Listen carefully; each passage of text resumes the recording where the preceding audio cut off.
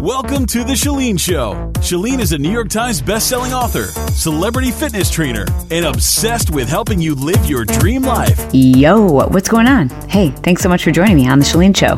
Happy you're here. Actually, I'm grateful you're here. I'm blessed that you're here. I would write you a thank you note if I knew your address, and I would say thank you so much for spending time with me. You're really in for a treat, though, I have to tell you, because today I have one of the most outspoken treating physicians on the front line of the war on obesity. He's controversial, he's passionate, he's determined, and he's got the clinical experience to back up his position.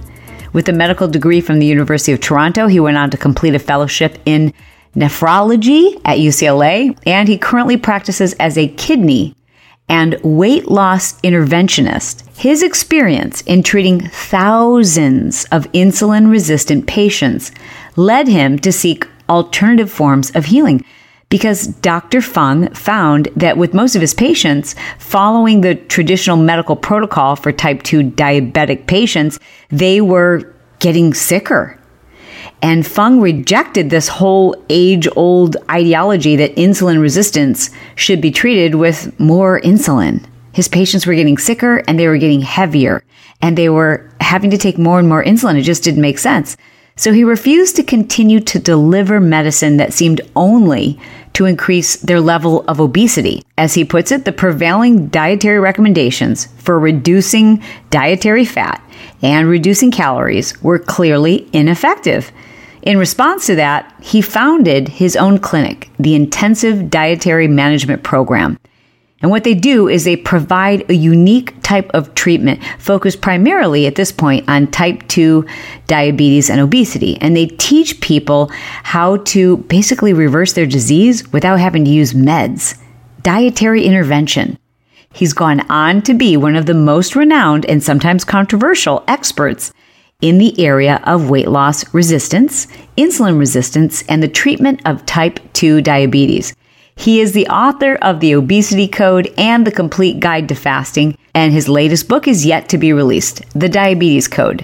And in this episode, we'll discuss things like fasting, the myth around calorie reduction and exercising more, and answers to many of your questions about reversing disease, and lots of persuasive science that only strengthens the case that we should pretty much reject the prevailing dietary recommendations that we've been following for too long.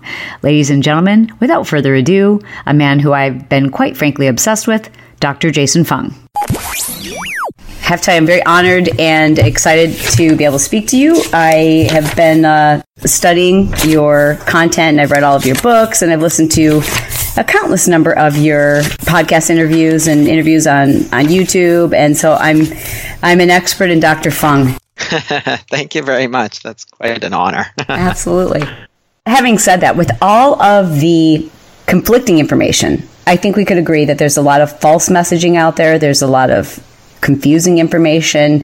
You know, you spend 10 minutes with one strong theory, and if you do your research, you can find another study that says, yeah, we can't confirm that, or we can't substantiate that. So with all of this information, and the average consumer just feels so overwhelmed, they just want rules. They just tell me what's right, tell me what's truthful, tell me what works.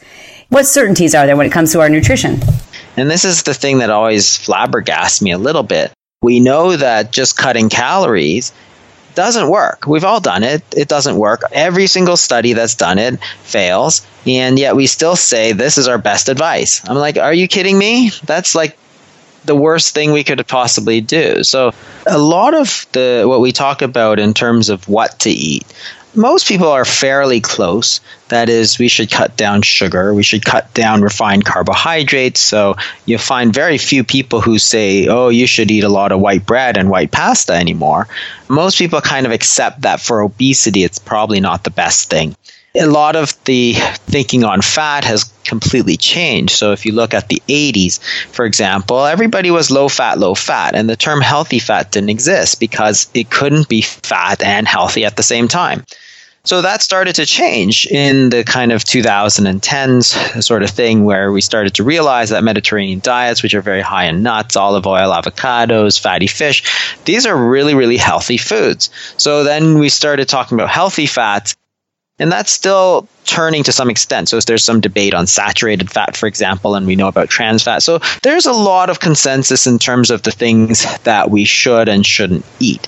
What people don't talk about as much is, one, is why people gain weight, which is this whole calories idea, because it's really the wrong paradigm.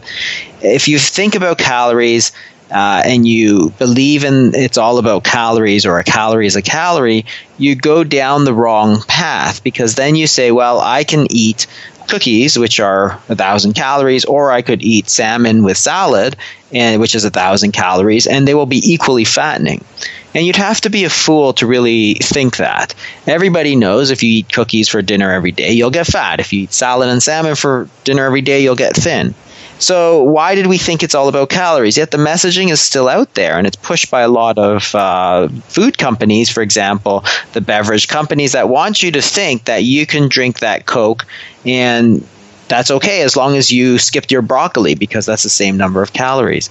So that's one thing I think is really missing, is that understanding of what really causes obesity. And then the second question I always say is that there's really two questions in obesity. There's what to eat and when to eat. And we've also gotten the when to eat question completely wrong. We tell people to eat all the time. And why would you think that eating all the time will make you skinny?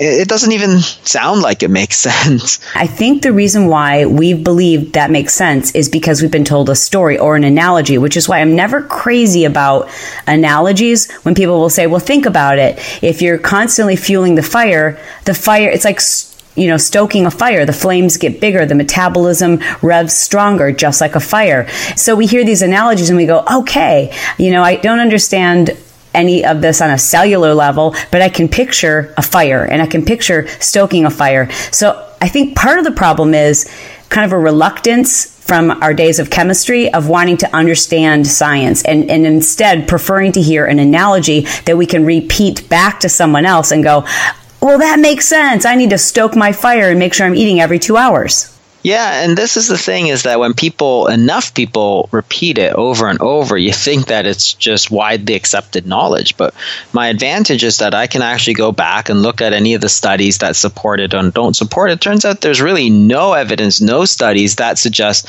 that that is a good strategy. Then you can look back at history. Who in history has eaten 6 times a day? Nobody. Just the obese Americans. Yeah, exactly.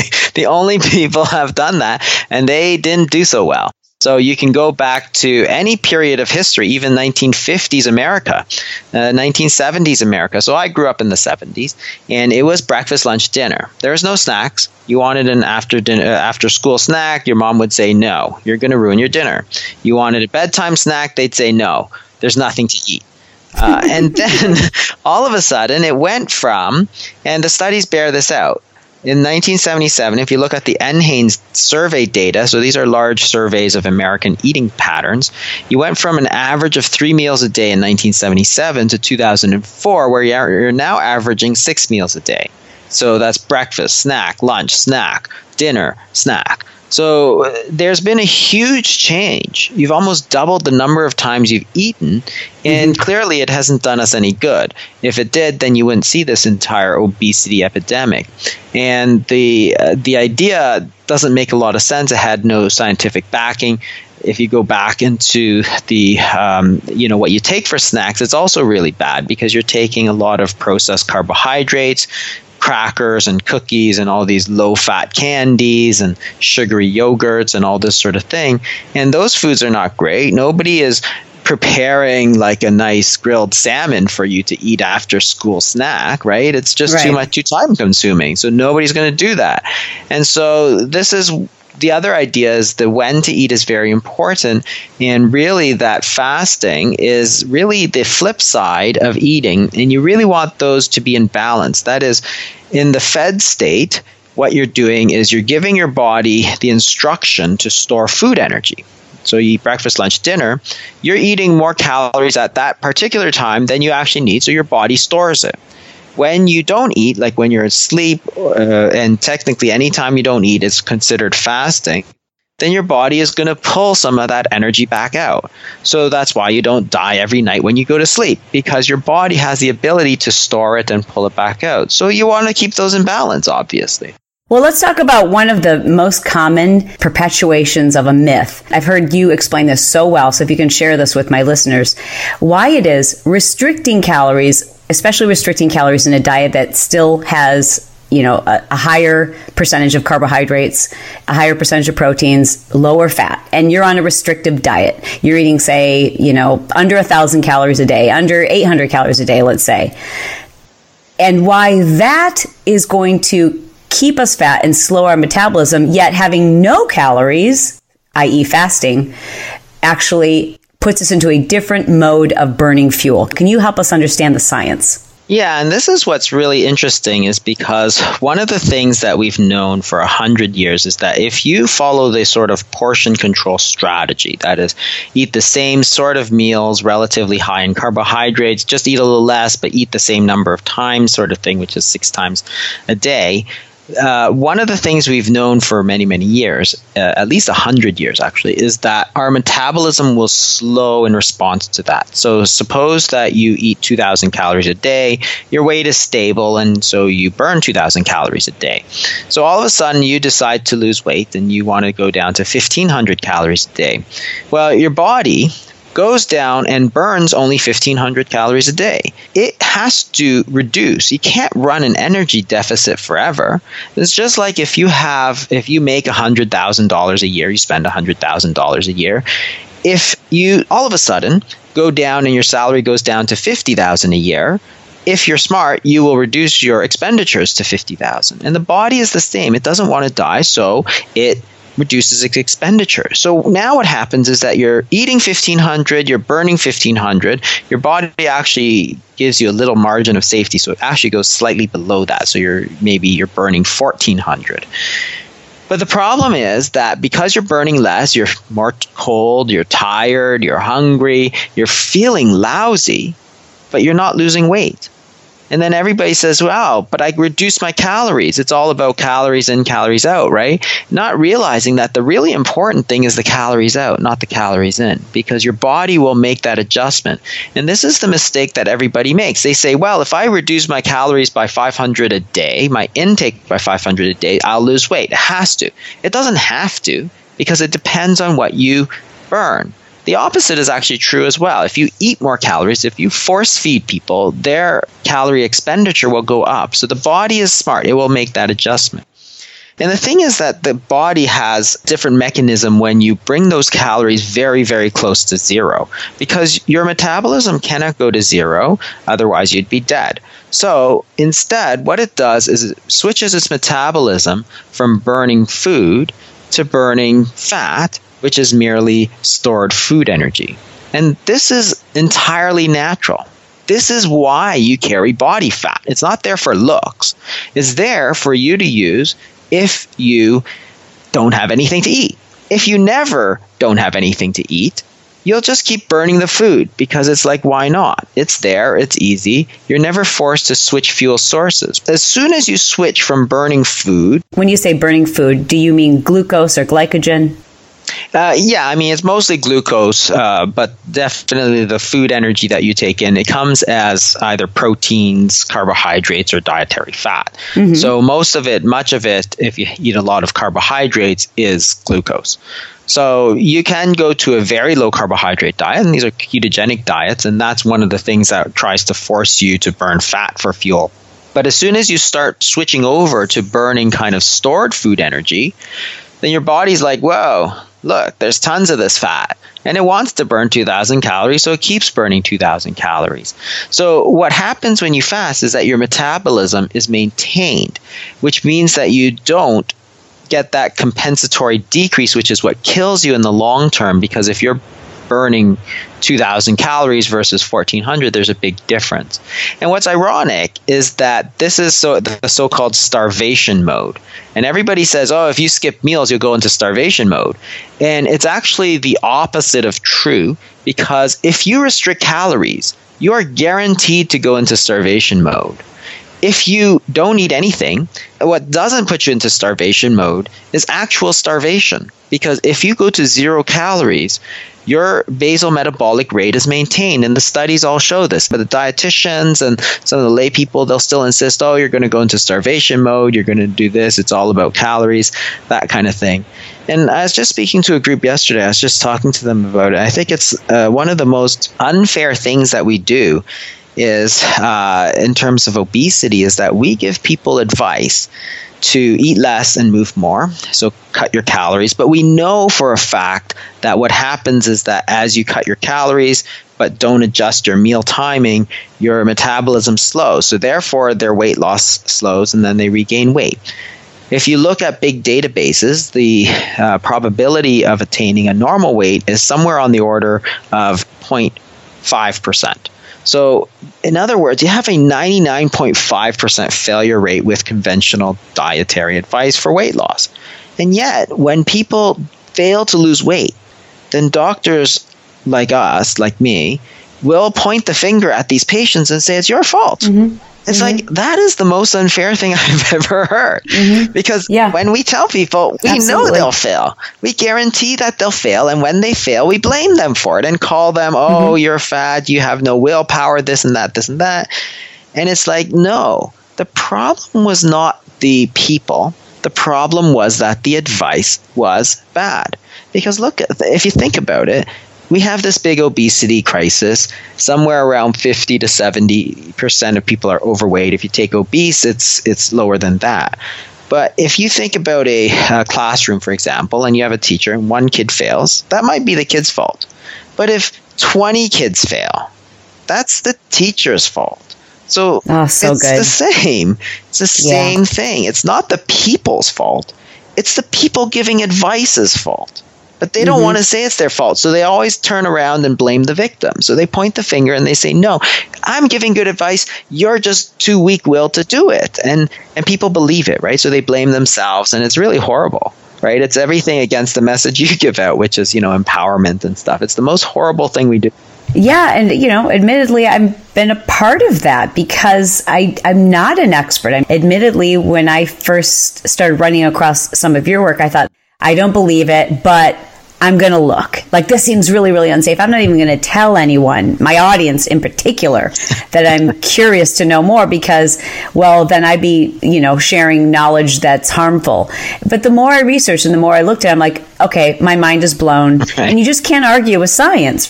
Well, let's talk about the other big myth. What are some of the most common misconceptions about fats, types of fats, and how does that relate to what we've been told about cholesterol?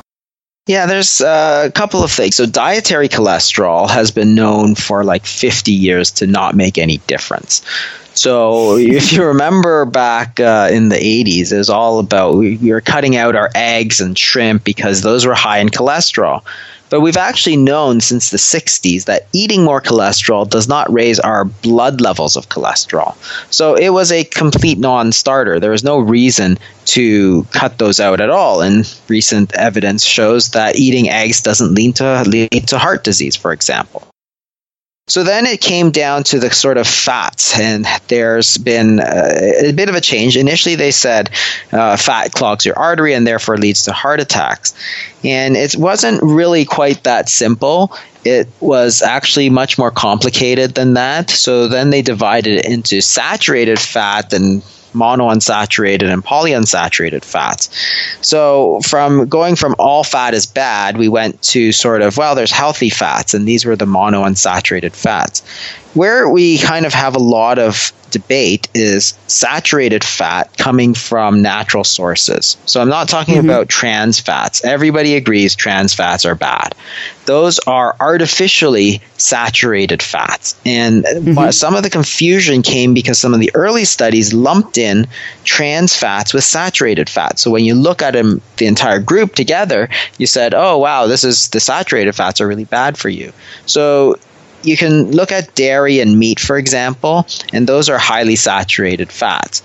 And what you find when you look at them specifically is that it's really hard to find any evidence that the saturated fat in, say, dairy makes any difference. There's no increased risk of diabetes. There's no increased risk of heart disease. There's no increased risk of weight. In fact, many of the studies show that higher intake of saturated fat, natural saturated fats, not trans fats, actually leads to lower rates of stroke and heart attack, which is fascinating because that means we're entirely wrong on that thing. And it kind of makes sense that the fats that we have been naturally eating, milk fats and animal fats, wouldn't be the cause of a recent disease. Like, how is it that you can eat fat for millions of years and it only causes heart disease in the last 30 years? Right? It doesn't make any sense. And what we've come to appreciate is that these so-called heart-healthy fats, so vegetable oils, are not really all that benign. So we all switched to margarine, for instance, because everybody told us that you should avoid butter, which is saturated fat, and take margarine, which is vegetable oil. Well, it turns out that vegetable oil is a highly, highly processed oil. It's not that good for you. You have to take, say, corn oil, for instance. You have to take literally tons of corn, because corn is not oily, and process the hell out of it and get this oil. You have to bleach it. You have to deodorize it. It's completely unnatural. Disgusting. Yeah, it really is. And we had been told that this is completely great for us, not realizing that, for example, and one of the things that people have probably heard about is this kind of omega-6 and omega-6, omega-3 ratio. Vegetable oils are super high in omega-6, and when you throw the ratio of omega-6 to omega-3 off, it's highly inflammatory and really, really bad for us. There you go. So it was very much a case of sort of extrapolation of data, and things like we gave advice like eat low-fat dairy. I always tell people eat full-fat dairy. If you're going to eat cheese, eat the full fat cheese. Never eat anything with like light or anything like that in its title, because you know that it's got all this processing. You're better off just getting the full fat cheese, full fat milk, full fat yogurt, all of that. And again, you can see the effect of some of this knowledge because you go to the supermarket now, you see all this full fat yogurt and stuff. The butter, the amount of butter people have been using, it was on Time magazine, right? Eat butter. And if you look at the amount of butter that Americans are eating, it's going way up because we've kind of realized that there's no reason why you shouldn't eat butter. It was delicious and actually not that bad for you. My dad was right all along. I know. He used to say to us, all this diet food's going to kill you kids, because my sister and I in the, 90s, it was just like Diet Coke and Snackwell cookies. And, he kept saying like, all of this is going to kill you. And I remember being in a restaurant, we were ordering like our fat-free salads for an appetizer, and he took a pat of butter and put it in his mouth, and we were like, disgusting, you're gonna die from that, and meanwhile we're eating our fat-free foods, and he gets the last laugh, I guess. But my question is about fat and dairy and meats. You've got these two sides, and there's documentaries that will make you never look at meat again, and doctors and nutritionists and experts who are suggesting that we weren't meant to consume dairy, and that it's really hard on our systems and inflammatory, and that we should really be plant-based and vegan, even to the extent that we're eating a high-fat diet that's plant-based. Personally, what do you think is best when we're looking at optimal health, and just not being freaks about this, but just trying to eat our healthiest? What should our diet look like in terms of animal protein and plant-based fats? I think that there's no reason to avoid the animal fats. There is concern about sort of modern agriculture techniques where they're feeding cows a lot of grain, so that those omega-6s are kind of being passed through. So that is a legitimate concern when you're talking about the way that we raise beef, because cows are supposed to eat grass. We don't give them grass. We give them starch. We give them grain. Corn. And so there's a huge difference between grass-fed and kind of feedlot cattle. A huge difference in price too. The feedlot cattle is much, much cheaper. So unfortunately, the majority of what we eat is feedlot cattle.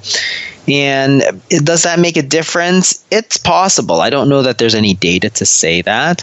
The ethical discussion is completely separate, and I don't really have any strong opinion about that. But from a health standpoint, I think that if you're eating meat or vegetable is fine. You know that in history, if you look at native populations, there are no vegetarian populations. There are people who didn't eat a lot of meat because it wasn't available.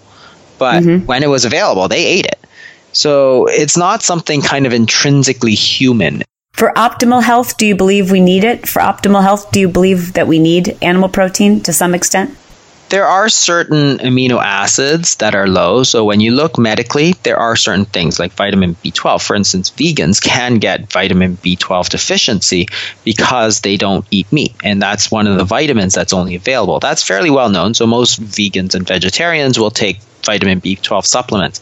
But there are also certain amino acids that are not easily obtainable in vegetable sources. So maintaining a little bit of kind of meat or eggs or that sort of thing is likely easier than trying to replace them with supplements. So from an optimal health standpoint, leaving all ethical issues aside, I think you could do well with a mostly vegetarian diet. And certainly there are traditional populations who ate 70-80% of their diet as vegetarian and with a little bit of meat and do very well because the meat protein is absorbed very, very efficiently so that you don't actually need very much. And most Americans eat much more than is necessary. And that's what I think. I mean, I think even carbohydrates, it's not so much the carbohydrate. I think it's the processing that takes place in the carbohydrates, in the meats, in the oils that is the real issue. We've gotten very far from eating sort of real food. If you look at carbohydrates, like you take wheat and then you strip out all the fat, you strip out all the protein, then you grind it into a very fine dust, and that's flour. And it's like it's pure carbohydrate. It looks nothing like the original wheat berry. And then you say, wow, wheat is bad for you. But I'm like, I'm sure that if you ate the wheat without the grinding, because the modern flour mill grinds it much finer. So just like cocaine, for example, the reason they grind it up is because the absorption is much, much, much higher.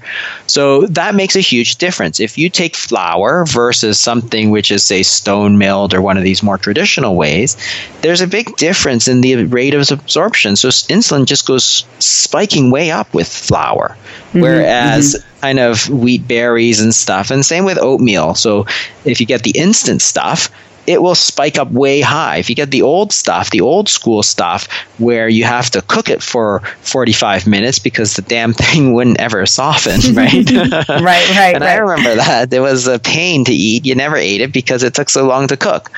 And that stuff is just going to, the absorption is going to be a lot slower. And probably it's a reasonably healthy food, reasonably good for weight loss, and yet still carbohydrates. Beans is the same. Beans is very high in carbohydrates, but there's a big difference. So if you look at the bean, it has carbohydrates called amylopectin, but they're a different type of amylopectin than, say, found in flour.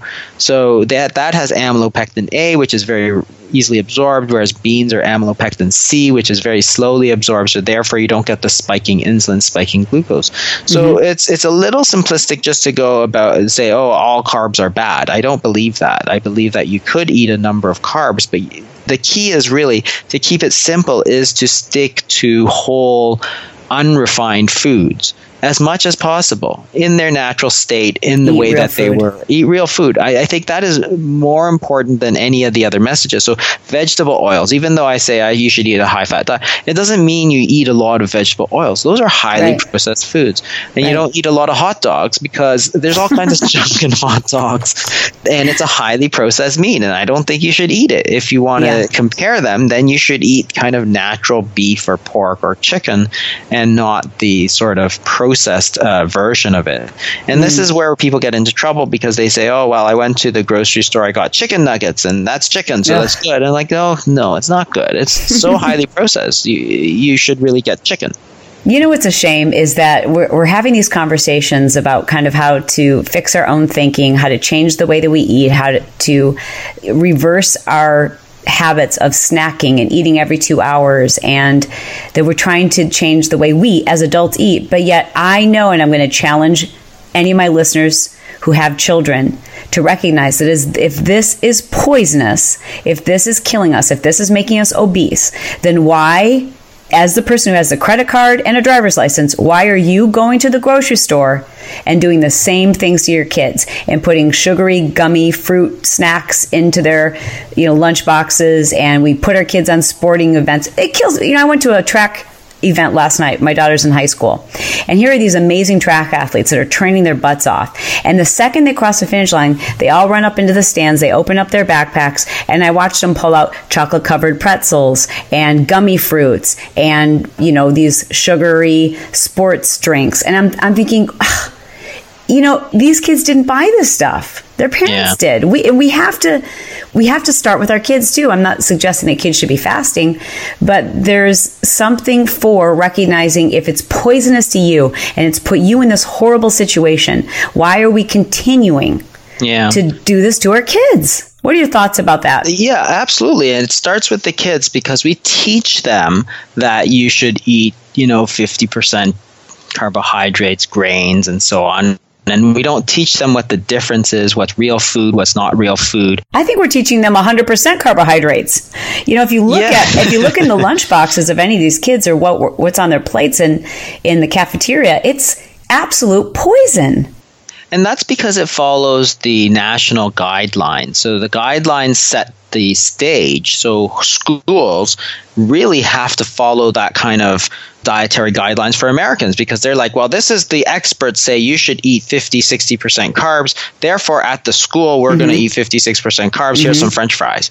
So that's what happens. And unfortunately, we don't teach proper nutrition. And so fasting aside, we're talking about a whole area. I look at what my kids are 10 and 13, and what we teach them is you should snack all the time. I look at their schedule. It's breakfast, then they get the mid-morning snack, then they get lunch, then they get an after-school snack if they go to after-school program, then they go to soccer, and in between the halves, they get a snack. And then it's like, that's 6 times a day, and we tell them it's good.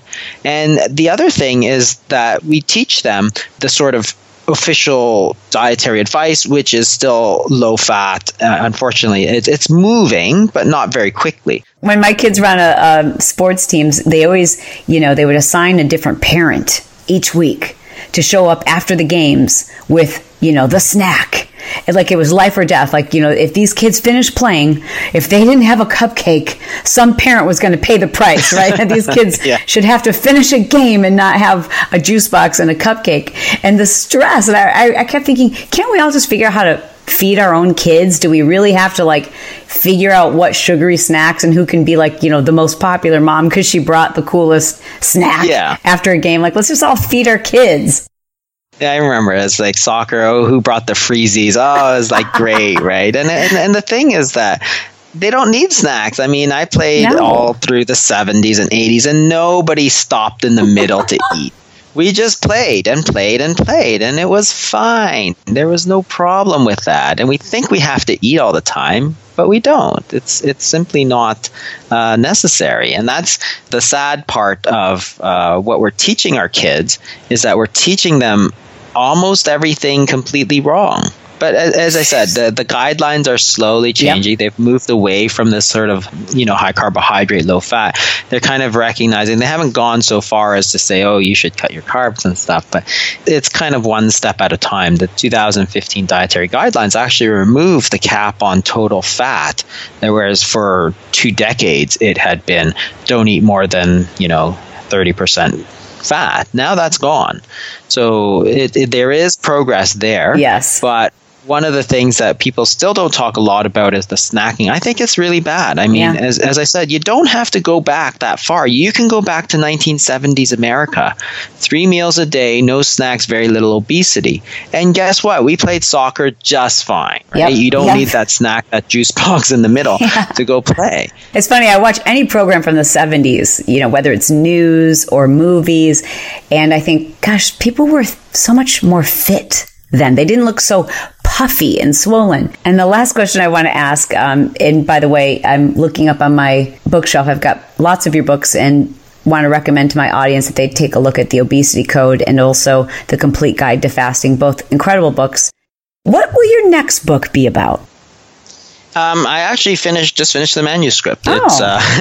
It's a book specific to type 2 diabetes. Got it. That is actually probably doesn't affect as many people, but is one of the ones that's closer to what I actually do. And the key message in it is that both prediabetes and type 2 diabetes is a completely reversible condition, as long as you apply the correct dietary strategies. So it's a book similar to the obesity code. It will be called the diabetes code, which is going to show you, kind of take you through how we've kind of misunderstood the disease. We've treated it with medications when we really should have treated it with diet. Yes. And how you can apply the diet to reverse your own diabetes. Now, of course, if you're on medications, you would have to get your physician to oversee you. And the other thing I'll just mention, just talking about the books, is that online there's a lot of resources as well. And one of the really good ones is dietdoctor.com.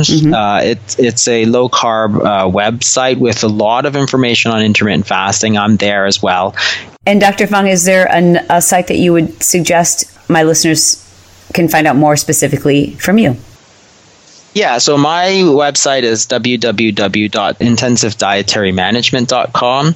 It focuses mostly on science and has some information for patients and so on, and not so much on recipes and that sort of thing. But that you can contact us through the website and so on. So both of those websites are terrific. Well, I can't thank you enough. Your schedule is very busy, and I know you're in demand around the clock. So I can't thank you enough for taking the time out of your busy schedule to impart your wisdom and your message with my listeners. I really do think what you're doing is remarkable, and it's going to have a change. It's going to have an effect on our society. To me, the biggest reward is to see people get better, to get those emails that say, oh, I did this and I took off all my insulin and I'm feeling so much better. You know, there's nothing like that. It's incredible. You're right. It's awesome. Well, thanks again. It's been a pleasure. Oh, absolutely. Thank you. Interested in being in test groups for my upcoming metabolism program? Awesome. To get on the wait list, go to dietbetatest.com. Again, that's dietbetatest.com. Enter your name, your email address, and you'll be first to know when we open up our next test group. Please keep in mind that we are not able to admit those who may have any type of medical condition under a doctor's care for chronic illness, if you are pregnant, breastfeeding, trying to get pregnant, or in recovery from an eating disorder.